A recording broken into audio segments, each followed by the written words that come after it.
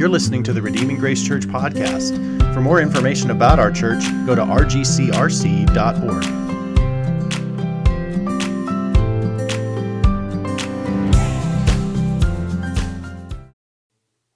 I think I have my end turned on. Could be wrong on that though. Okay. Can you hear me?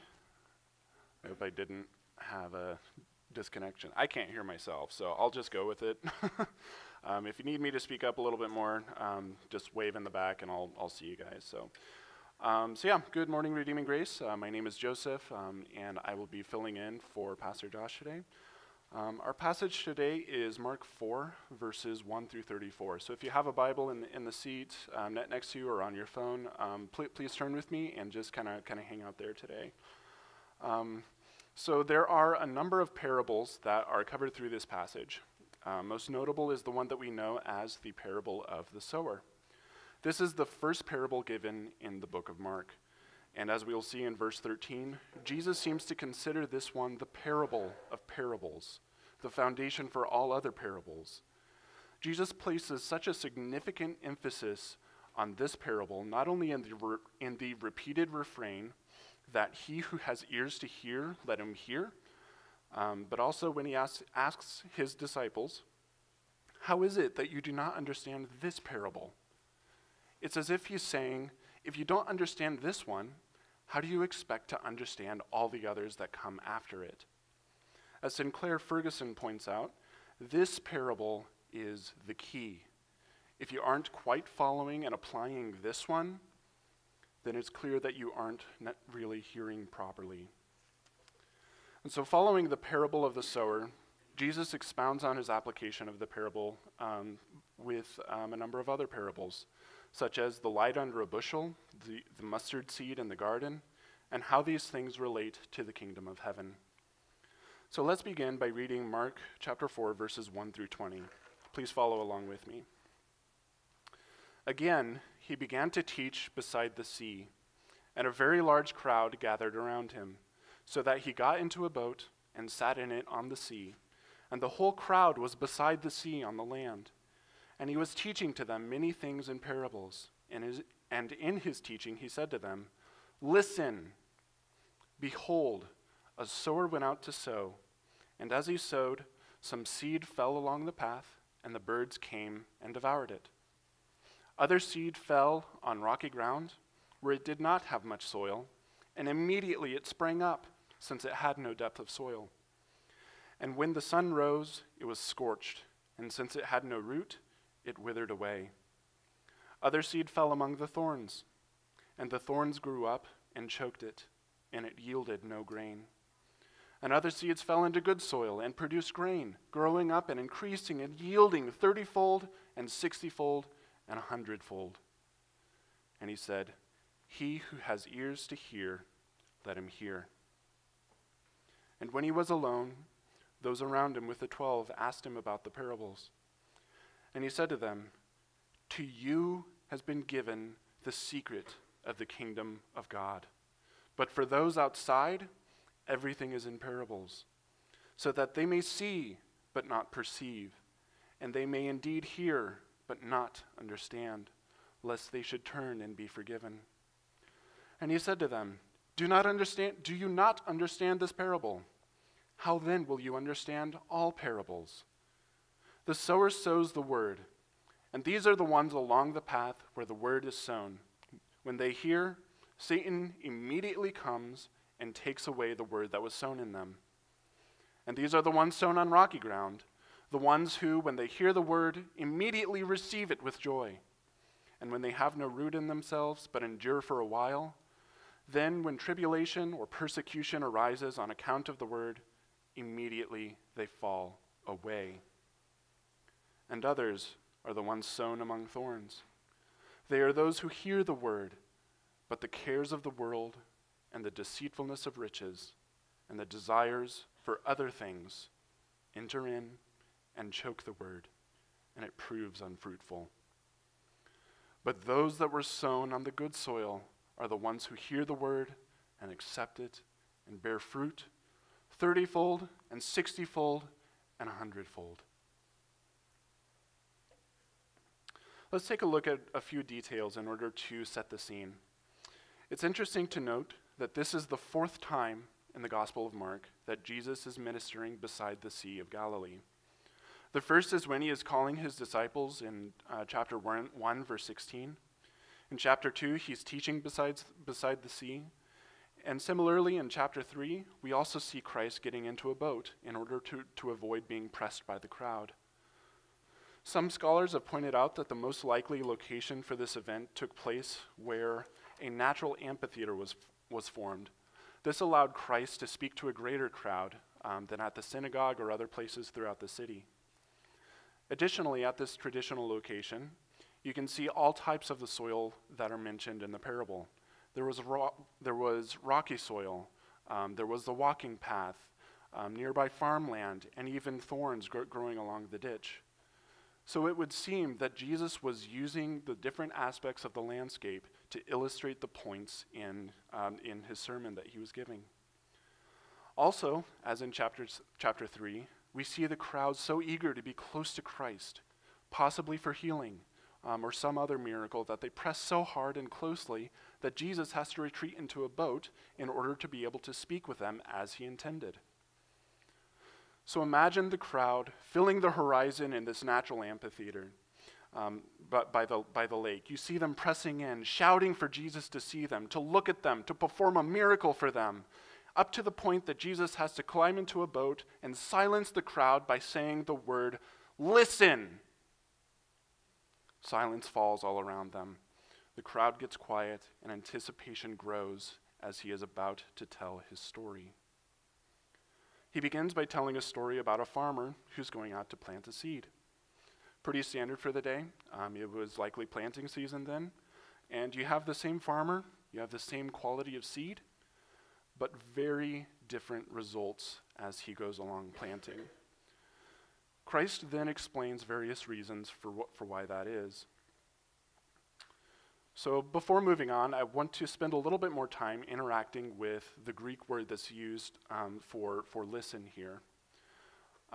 According to one commentator, the Greek word used here is akuo.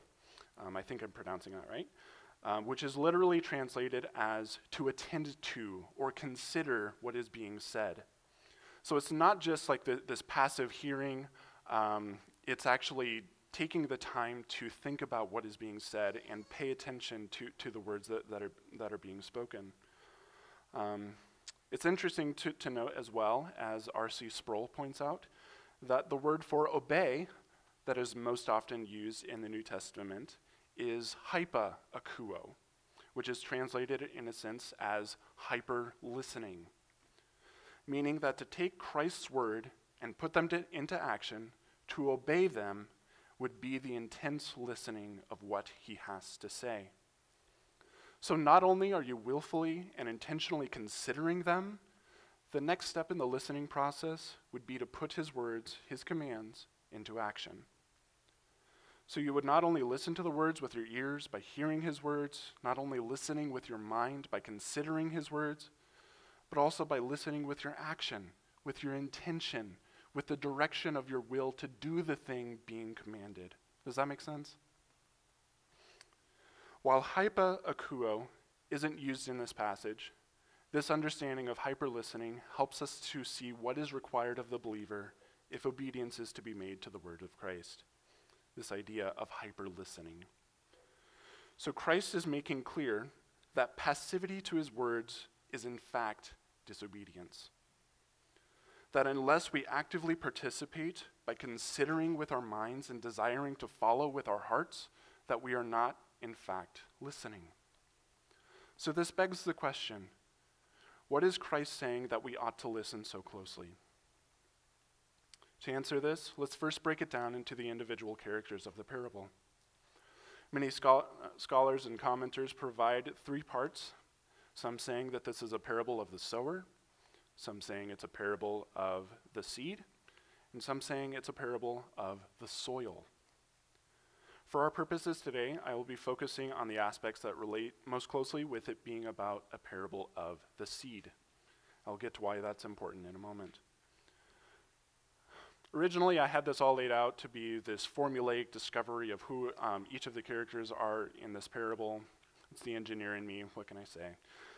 Clarity is brought simply by looking at verse 14, which simply says, the sower sows the word. So then, the sower is God. The seeds are the word, and the soil are the ones receiving the word. However, I want to make it clear that God can also use others as tools for his sowing. Paul points out in 1 Corinthians 3, 5, and 7, using a very similar analogy, he says, what then is Apollos? What is Paul? Servants through whom you believed, as the Lord assigned to each. I planted, Apollos watered, but God gave the growth. So neither he who plants nor he who waters is anything, but only God who gives the growth. So Paul is saying that on his missionary journeys, God used him to plant the seed of the word into people's hearts. But ultimately, we have God to thank for the seeds that are there. God continues to do this today, which whether you are reading the word or hearing someone preach, God can use them to plant the seed of the word in your heart. And that is my prayer for each of you today, especially for me as well.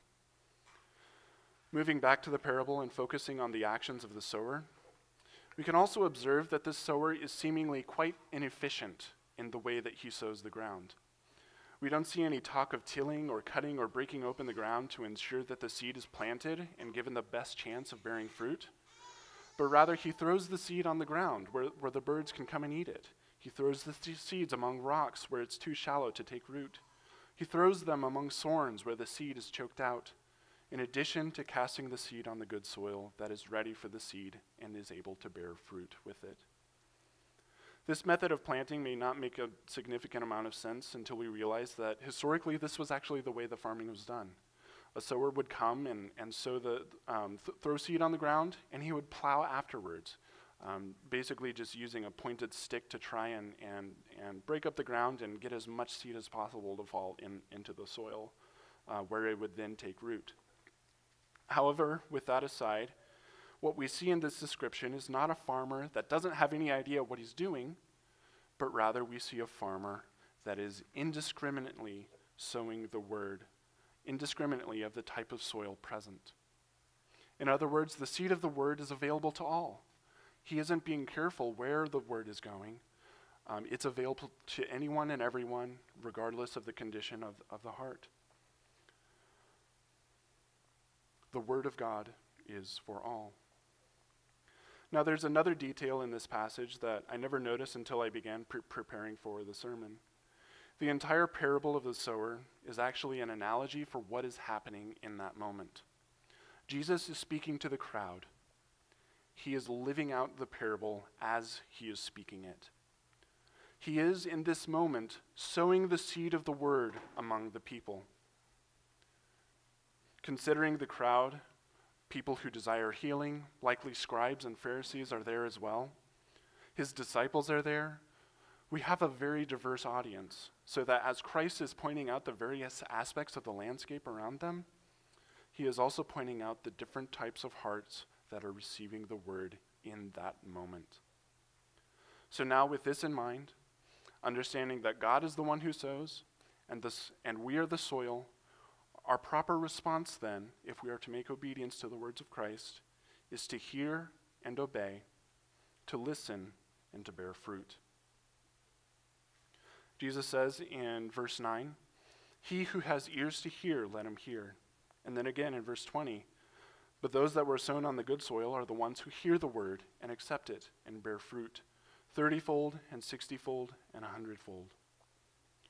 Once the seed of the word is planted, God expects it to bear fruit. However, there are reasons why this might not happen, all of which have to do with the conditions of the hearts of those hearing the word. It's tempting at this point that this passage is merely talking about salvation. It's tempting, especially for engineers like me, to delve in and create categories and say that this one friend that we went to Bible camp with falls in this category because he accepted Christ and now he's no longer a Christian. There was shallowness in his heart, the seed didn't grow. It was choked out by trials and various cares of the word. It's also easy to get lost in the weeds, the thorns and thistles, debating whether this passage can say that one can lose salvation or not. I certainly don't believe that it does teach that, but I will also say that at times discussions or debates like these can be profitable in discerning doctrine, but I'm not going to go that direction today. Remember towards the beginning when I said that I wanted to focus on the portions of this parable that revealed how it was about the seed? That is going to be my focus for today's message. So let me pose this question then. What if the parable is not a one-time event, but is actually every time that you hear and are exposed to the word? This parable then is about some very serious questions that we need to be asking ourselves. What if the thorns and thistles don't just represent the worldly cares for the non-believer, but also for God's people every time the word is spoken? Do we let ambition, the desire for money or experience or our passions be the most fulfilling thing about us? Are our hearts so overshadowed with other cares of the world that there's no room for the seed to grow? Regarding the rocks, is there shallowness in our life? Does the word penetrate only a small portion of the heart? Do we consider ourselves Christians merely because hearing a message or reading the Bible stirs our emotions? On the other hand, do we consider ourselves Christians because we have intellectually assented to it, because we believe it, and the various depths of intellect that come with Christianity? Is Christianity only mere to us, or does it penetrate the whole self? Does it captivate our affections? Does it move us to study as one would study mathematics or philosophy or some other intellectual namesay? Does it penetrate the whole heart, or is there only one portion of us that we give over to the words of Christ? Do we listen to the word, but then forget it the next day, returning to old habits? When trials come, are we tempted to immediately give up? Or do we set our faith as the anchor point of our lives? Notice that the same sun which beats down on the plant that springs up among the rocks and causes it to wither is the same sun that beats down on the plant in the good soil. The difference between the two is where the seed took root. It wasn't merely an emotional response. It wasn't merely an intellectual response, but it was a response guided by the Holy Spirit that allowed the seed to take root and develop a deep and strong foundation. We must give the entirety of ourselves over to Christ, with nothing in us held back. This last question regarding the soil that falls along the path and where the birds swoop in to acquire their fast food meal. Perhaps one way this applies is through distractions.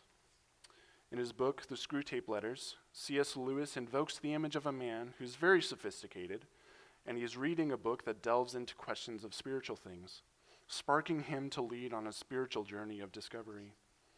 However, as one of Screwtape's junior demons reports in the book, as soon as he began questioning spiritual matters, he was immediately provoked by an urge reminding this man that he was hungry. And so he steps away and begins looking for a place to eat. He encounters these various aspects of real life, and thus the seed is stolen away, preventing it from taking root. This distraction category may also keep us from listening to the Word of God in everyday life as believers. How many of us are easily distracted by our phones? How many of us are easily distracted by hunger? Or the coffee maker going off in the morning during devotions or prayer? How many of us are distracted by thoughts of work or school? The point of this is not to shame you into obedience, to shame you into doing better in your devotions or in your prayer life or Bible studies. It's so that we know what's happening when these distractions arise, partially so that we're able to be honest about what's going on in our own hearts, but also so it enables us to fight back against it, to fight back against those distractions as they come, to fight in cooperation with the Holy Spirit, so that the seeds of the word may be planted in our hearts when we encounter them. We ought to align our wills, our intentions, our actions with the words of Jesus to see that the word is planted in our hearts and bears fruit in our lives. We can also move beyond the definition of mere distraction as well. Recently, I was listening to a podcast hosted by Sinclair Ferguson, where he asked the question, what if the path used in this example was the path used by the farmer when he was sowing?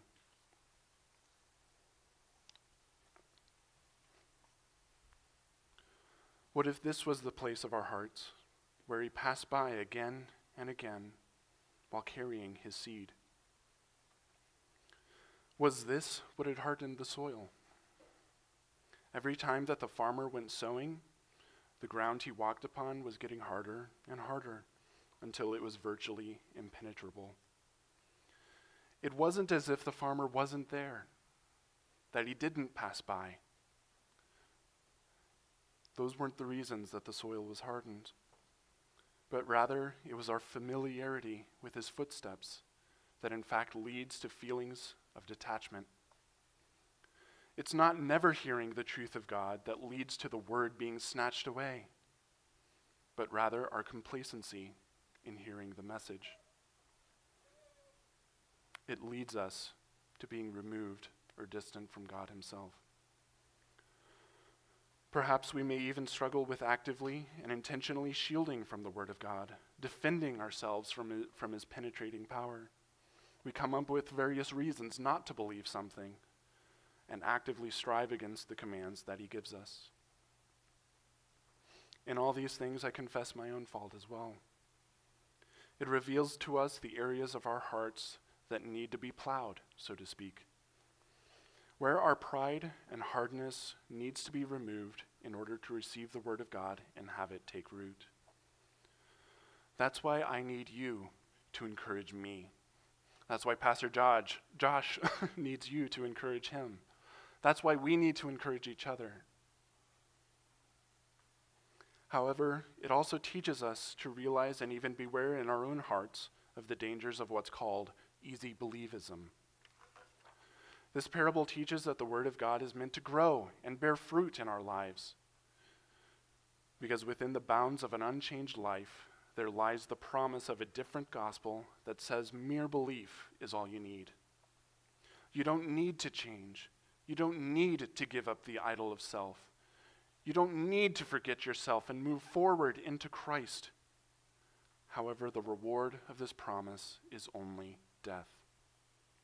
Kevin DeYoung puts it this way: any gospel which purports to save people without also transforming them is inviting easy believism.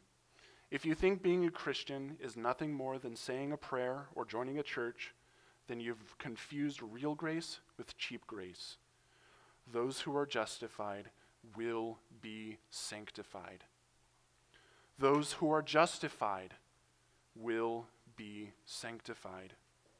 Those who are saved are also changed. Those who hear the word of God and keep it bear fruit.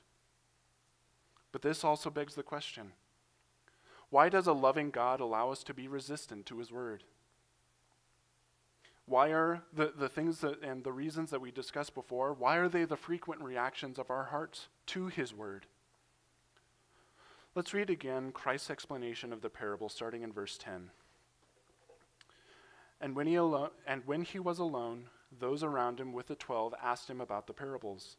And he said to them, to you has been given the secret of the kingdom of God, but for those outside, everything is in parables, so that they may indeed see, but not perceive, and they may indeed hear, but not understand, lest they should turn and be forgiven. Here Christ is quoting from Isaiah chapter 6 that Josh read for us earlier today. He's using what's called a negative purpose statement to say that God does one thing in order that something else might not happen. In this case, in Isaiah 6, God is turning those who see but do not perceive over to the idols that they have been pursuing. He does this for two purposes. One is to enact judgment on those who are deserving of judgment, and two, so that those who are being turned over would see the futility of the idols that they are pursuing. So essentially, he gives us over to the trials caused by the things that we pursue in order that we would see the unworthiness of those things. At times, we have to be shown that prior to turning, sorry, I lost my place here. At times, we have to be shown that prior to turning and being forgiven. Often, such trials are an incredibly painful process of having the things that we love more than God be removed from our lives. Another way of saying this is that God prevents the word from entering into our hearts because he understands that in order for it to take root, using a farming analogy, plowing has to take place first. The things that prevent the word from taking root have to be removed, often painfully, before we're able to see clearly what he is actually saying. We can read this in light of some of the following verses as well. Let's continue on into verse 21. And he said to them, "Is a lamp brought in to be put under a basket or under a bed, and not on a stand? For nothing is hidden except to be made manifest, nor is anything secret except to come to the light. If anyone has ears to hear, let him hear." And he said to them, "Pay attention to what you hear. With the measure you use, it will be measured to you, and still more will be added to you. For to the one who has, more will be given, and from the one who has not, even what he has will be taken away." Essentially, as commentator R. Kent Hughes points out, Christ is saying that the condition of one's heart determines its reception to the truth. Think of the scribes who were likely present as Jesus is saying these words. They have been given some very straightforward teaching about Christ that they rejected. Thus, they ultimately lost the truth, and what little they had would be taken away from them. The truth is not meant to be covered or hidden. It's meant to shine forth, to be displayed, if you will. And those who receive the truth and act upon it will receive more, with the measure that they use to act upon that truth. Contrasting this, those who reject truth will ultimately lose the little bit that they have left. Another way of saying this is to look at how we use our bodies. If we fail to exercise, one day we will lose the strength of the use of our physical strength. If we fail to engage our minds and our intellect, there will come a time where we will not be able to use those either. So the very ways that we do not use it, or the very ways that we use it improperly, must be corrected through the trials that God gives us over to. That's what he's saying by quoting Isaiah 6. Our hearts ought to be plowed so that we can engage with the word of God to a greater extent, that we may indeed receive the seed and be among those who give a harvest. So we've discussed the main purpose of the parable, namely that we are called to listen and bear fruit. We've seen the many ways that we can be resistant to bearing fruit of the word, as well as the reasons as to why God allows this resistance to occur in our lives, namely because it shows us where our hearts and minds need to be softened and changed in order for the word to take root. In the next couple parables, Christ also gives us an aim, a thing to shoot for, as we begin seeing our fruits take hold. Please read with me starting in verse 26. And he said, "The kingdom of God is as if a man should scatter seed on the ground. He sleeps and rises night and day, and the seed sprouts and grows. He knows not how. The earth produces by itself, first the blade, then the ear, then the full grain in the ear. But when the grain is ripe, at once he puts in the sickle, because the harvest has come." This is a continuation of what happens when we do engage in careful listening. Whether the seeds are planted in our own hearts or we, being used by God, are able to plant them in the lives of others, we do not control how they grow. In this story, the man scatters seed on the ground. He goes to sleep and wakes up the next day. Suddenly, the seed is sprouted and grown everywhere, and it's ready for the harvest, but he has no idea how. This goes back to the passage I mentioned earlier where Paul is saying, I planted, Apollos watered, but God gave the growth. We often have no idea how the seeds we spread, whether in our own lives or in the lives of others, are going to be made manifest.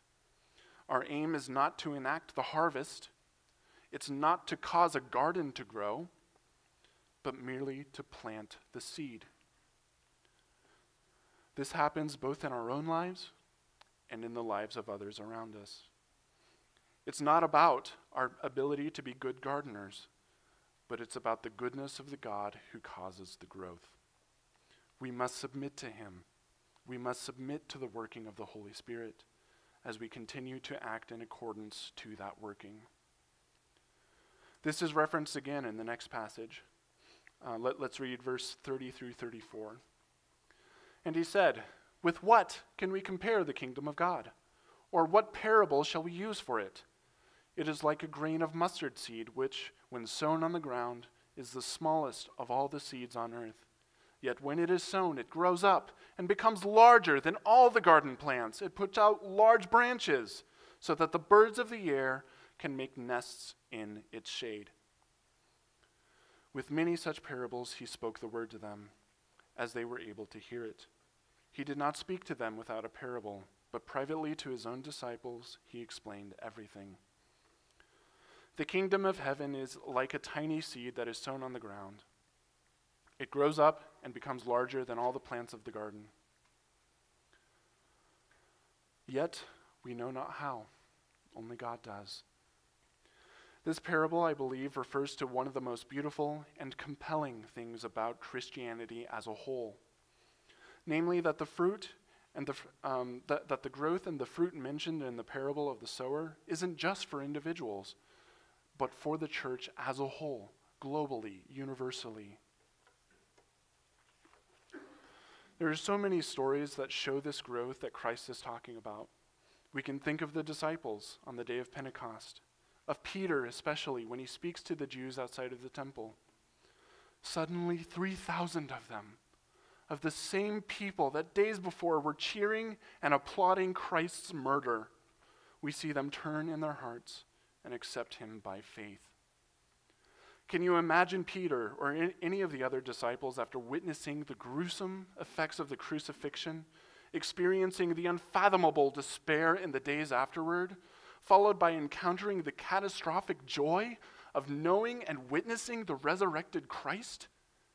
Can you imagine them speaking to this crowd of his murderers and seeing 3,000 of them come and repent and believe?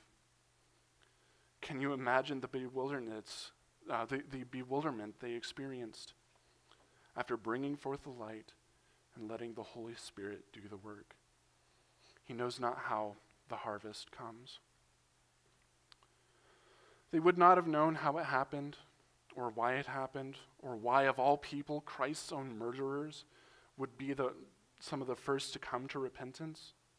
But seeing with their own eyes, the seed that they had been given to sow becomes a plant that overtakes the entire garden. But that wasn't the end. We know that the growth of this little mustard seed at Pentecost did not stop there. We have seen this seed take root, take over gardens again and again and again.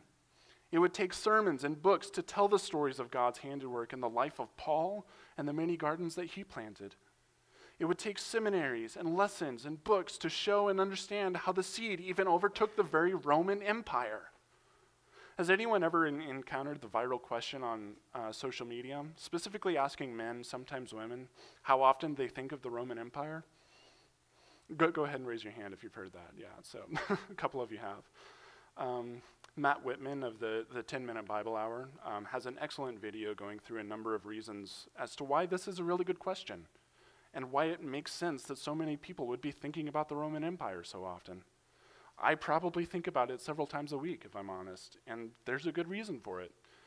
So much of our culture, our thought, our history, our way of being owes itself to the Roman Empire and the development that it brought forth to the Western world.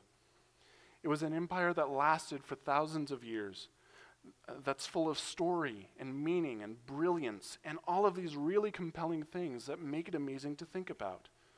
But it was also something that the apostles and the early church experienced as an integral part of their daily lives.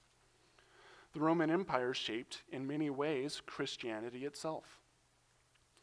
But I want you to imagine for a moment the idea of coming across a time machine, being able to go back to the moment at the end of their lives when Peter, who's about to be crucified upside down, or Paul, who was about to be beheaded, or Nathaniel, as he's facing gruesome torture in his death, or Polycarp, or Ignatius, or so many other church fathers as they were facing horrible, horrible deaths at the hands of the Romans. I want you to imagine being in a jail cell with them, looking them in the eyes and saying, "Brother, we win." The church goes on. 500 years from now, the Western Roman Empire will no longer exist. 1,000 years from now, Rome will be in ruins. But Christ's church is still prevailing against the gates of hell. Your death, my brother, is but watering the seed that will overtake Rome itself. Take comfort, my brother. We will even overcome Rome. Imagine what the seed of the gospel then can do in your own life, if we'd but listen. Imagine what it can do as it transforms us, as it changes us, as God who gives the growth sees fit. How are we to do this? First, by listening to his voice. Second, by renewing our hearts as the Spirit leads. Psalm 95, 6 and 8 says this, "Oh, come, let us worship and bow down. Let us kneel before the Lord our Maker, for he is our God, and we are the sheep of his pasture and the sheep of his hand. Today, if you hear his voice, do not harden your hearts." Today, if you hear his voice, do not harden your hearts. At the beginning of today's message, I had mentioned that Jesus seems to think of this parable as the most important one. That if we don't get this parable, we won't get the others. If we are to get this parable, I believe, then it means whenever the word is spoken, it ought to plant seeds in our lives that eventually come to harvest. As the psalm that I just mentioned reminds us, if we hear his voice, we cannot harden our hearts. So what's the opposite of hardening your heart? Softening it. Our approach should be to soften our hearts to receive the word of God in all humility and in the many ways that God is able to speak. He speaks through teachers. He speaks through books. He speaks through sermons. He speaks through nature and other forms of both particular and general revelation. He speaks through music. We ought to soften our hearts to hear what God has to say as long as today or any day can be called today. Now, we shouldn't be careless about what we listen to, but use our discernment that comes with the growth of the gospel seeds in our lives, which leads to my second application. We are called to grow and bear fruit through the renewing of our minds. Romans 12, 1 through 3 says this, "I appeal to you, therefore, brothers, by the mercies of God, to present your bodies as a living sacrifice, holy and acceptable to God, which is your spiritual worship. Do not be conformed to this world, but be transformed by the renewal of your mind, that by testing you may discern what is the will of God, what is good and acceptable and perfect." Not only are we called to bear fruit through the renewing of our minds, but to offer our bodies and our very lives as fruit-bearing vessels in obedience to Christ for the sake of the kingdom. This passage, like the parable of the sower, calls us to change, to be renewed, to be sanctified, to bear fruit with the planting of seeds. We ought to be transformed by the intentional renewing of our minds, the intentional pursuit of the discernment of the will of God and all that is good and acceptable and perfect. So may we continue to renew our minds, to bear the fruit of the gospel, to have our intellect, our affections, our thoughts, and even our appetites shaped by the word of God. How do we do this? By aiming to plant gardens? No, but by aiming to plant seeds, both in our own lives and in the lives of those around us. Just in the little moments where the lyrics of a song catch us, or a sermon moves us, or the word of God itself penetrates into our hearts, we ought to aim to plant seeds, not gardens, but seeds in the lives of those around us. We do this through encouraging each other, through praying with each other, through going out of our way to be kind and loving to each other, not only to those who are part of our local church, but to those on the outside as well, our friends, our coworkers, even strangers on the street. Like the man who plants a mustard seed in the garden, who goes to bed and knows not how, but watches as the seed blossoms into a plant that overtakes the garden, our aim as we display and share the gospel of Christ is in the planting of seeds. If there's ever an urge where we're having that struggle of whether or not I should say this, or whether or not I should ask that person if I can pray for them, think of it this way. Why would I ever deny an opportunity for the Holy Spirit to work in someone else's lives? Let him use me. I'll draw to a close by asking this question. Where is Christ in this growth? Pastor Josh pointed out last week from Mark 3 that the disciples became known for their association and their relationship with Christ. In Mark 4, we will see this repeated theme of being inside and outside of Christ. In verse 11, and repeated again in 33 and 34, Jesus says to his disciples, "To you has been given the secrets of the kingdom of heaven, but to everyone outside, everything is in parables." The main point is that we must see Christ as the benefactor, the giver of the growth that we experience. Not only that, but he is the giver of a heart that is being open to receive the gospel. Ephesians 2, 8 through 10 says this, "For by grace you have been saved through faith, and this is not of your own doing. It is the gift of God, not a result of works that anyone may boast. For we are his workmanship, created in Christ Jesus for good works, which God prepared beforehand, that we should walk in them." The acts of listening to the words of Christ and bearing fruit are not our own works, but rather the work of Christ, that he has set us aside in order that we might live them out. We need to see ourselves as his workmanship, that the blessings, such as grace and faith and listening itself, come from Christ alone. May we see this as the great purpose that God has called us to in his kingdom, and in response to offer ourselves as that living sacrifice to grow in the grace that he has so lavishly poured into our lives. No man or woman ever came to Christ without Christ first completing a work in them first. Christ came to us. Christ called us out of darkness and called us into himself, so that we may say for the rest of our lives, to God alone be the glory. May this also be our cry as we go forth to plant the seeds in our own lives and in the lives of those we encounter. Let's pray. Our Father, soften the soil of our hearts to be able to receive with joy the seeds that you have for us today. Do whatever you must to give us ears to hear, that we would be able to hear, and by your grace to listen to what you have to say and be changed by what you have to say. That the fruits of your gospel may not only take hold of part of us, but rather our entire being.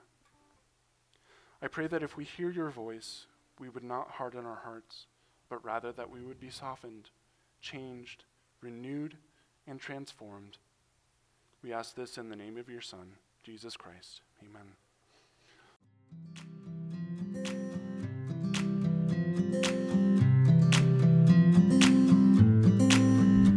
Thank you for listening to the Redeeming Grace Church podcast. For more information about our church, go to rgcrc.org.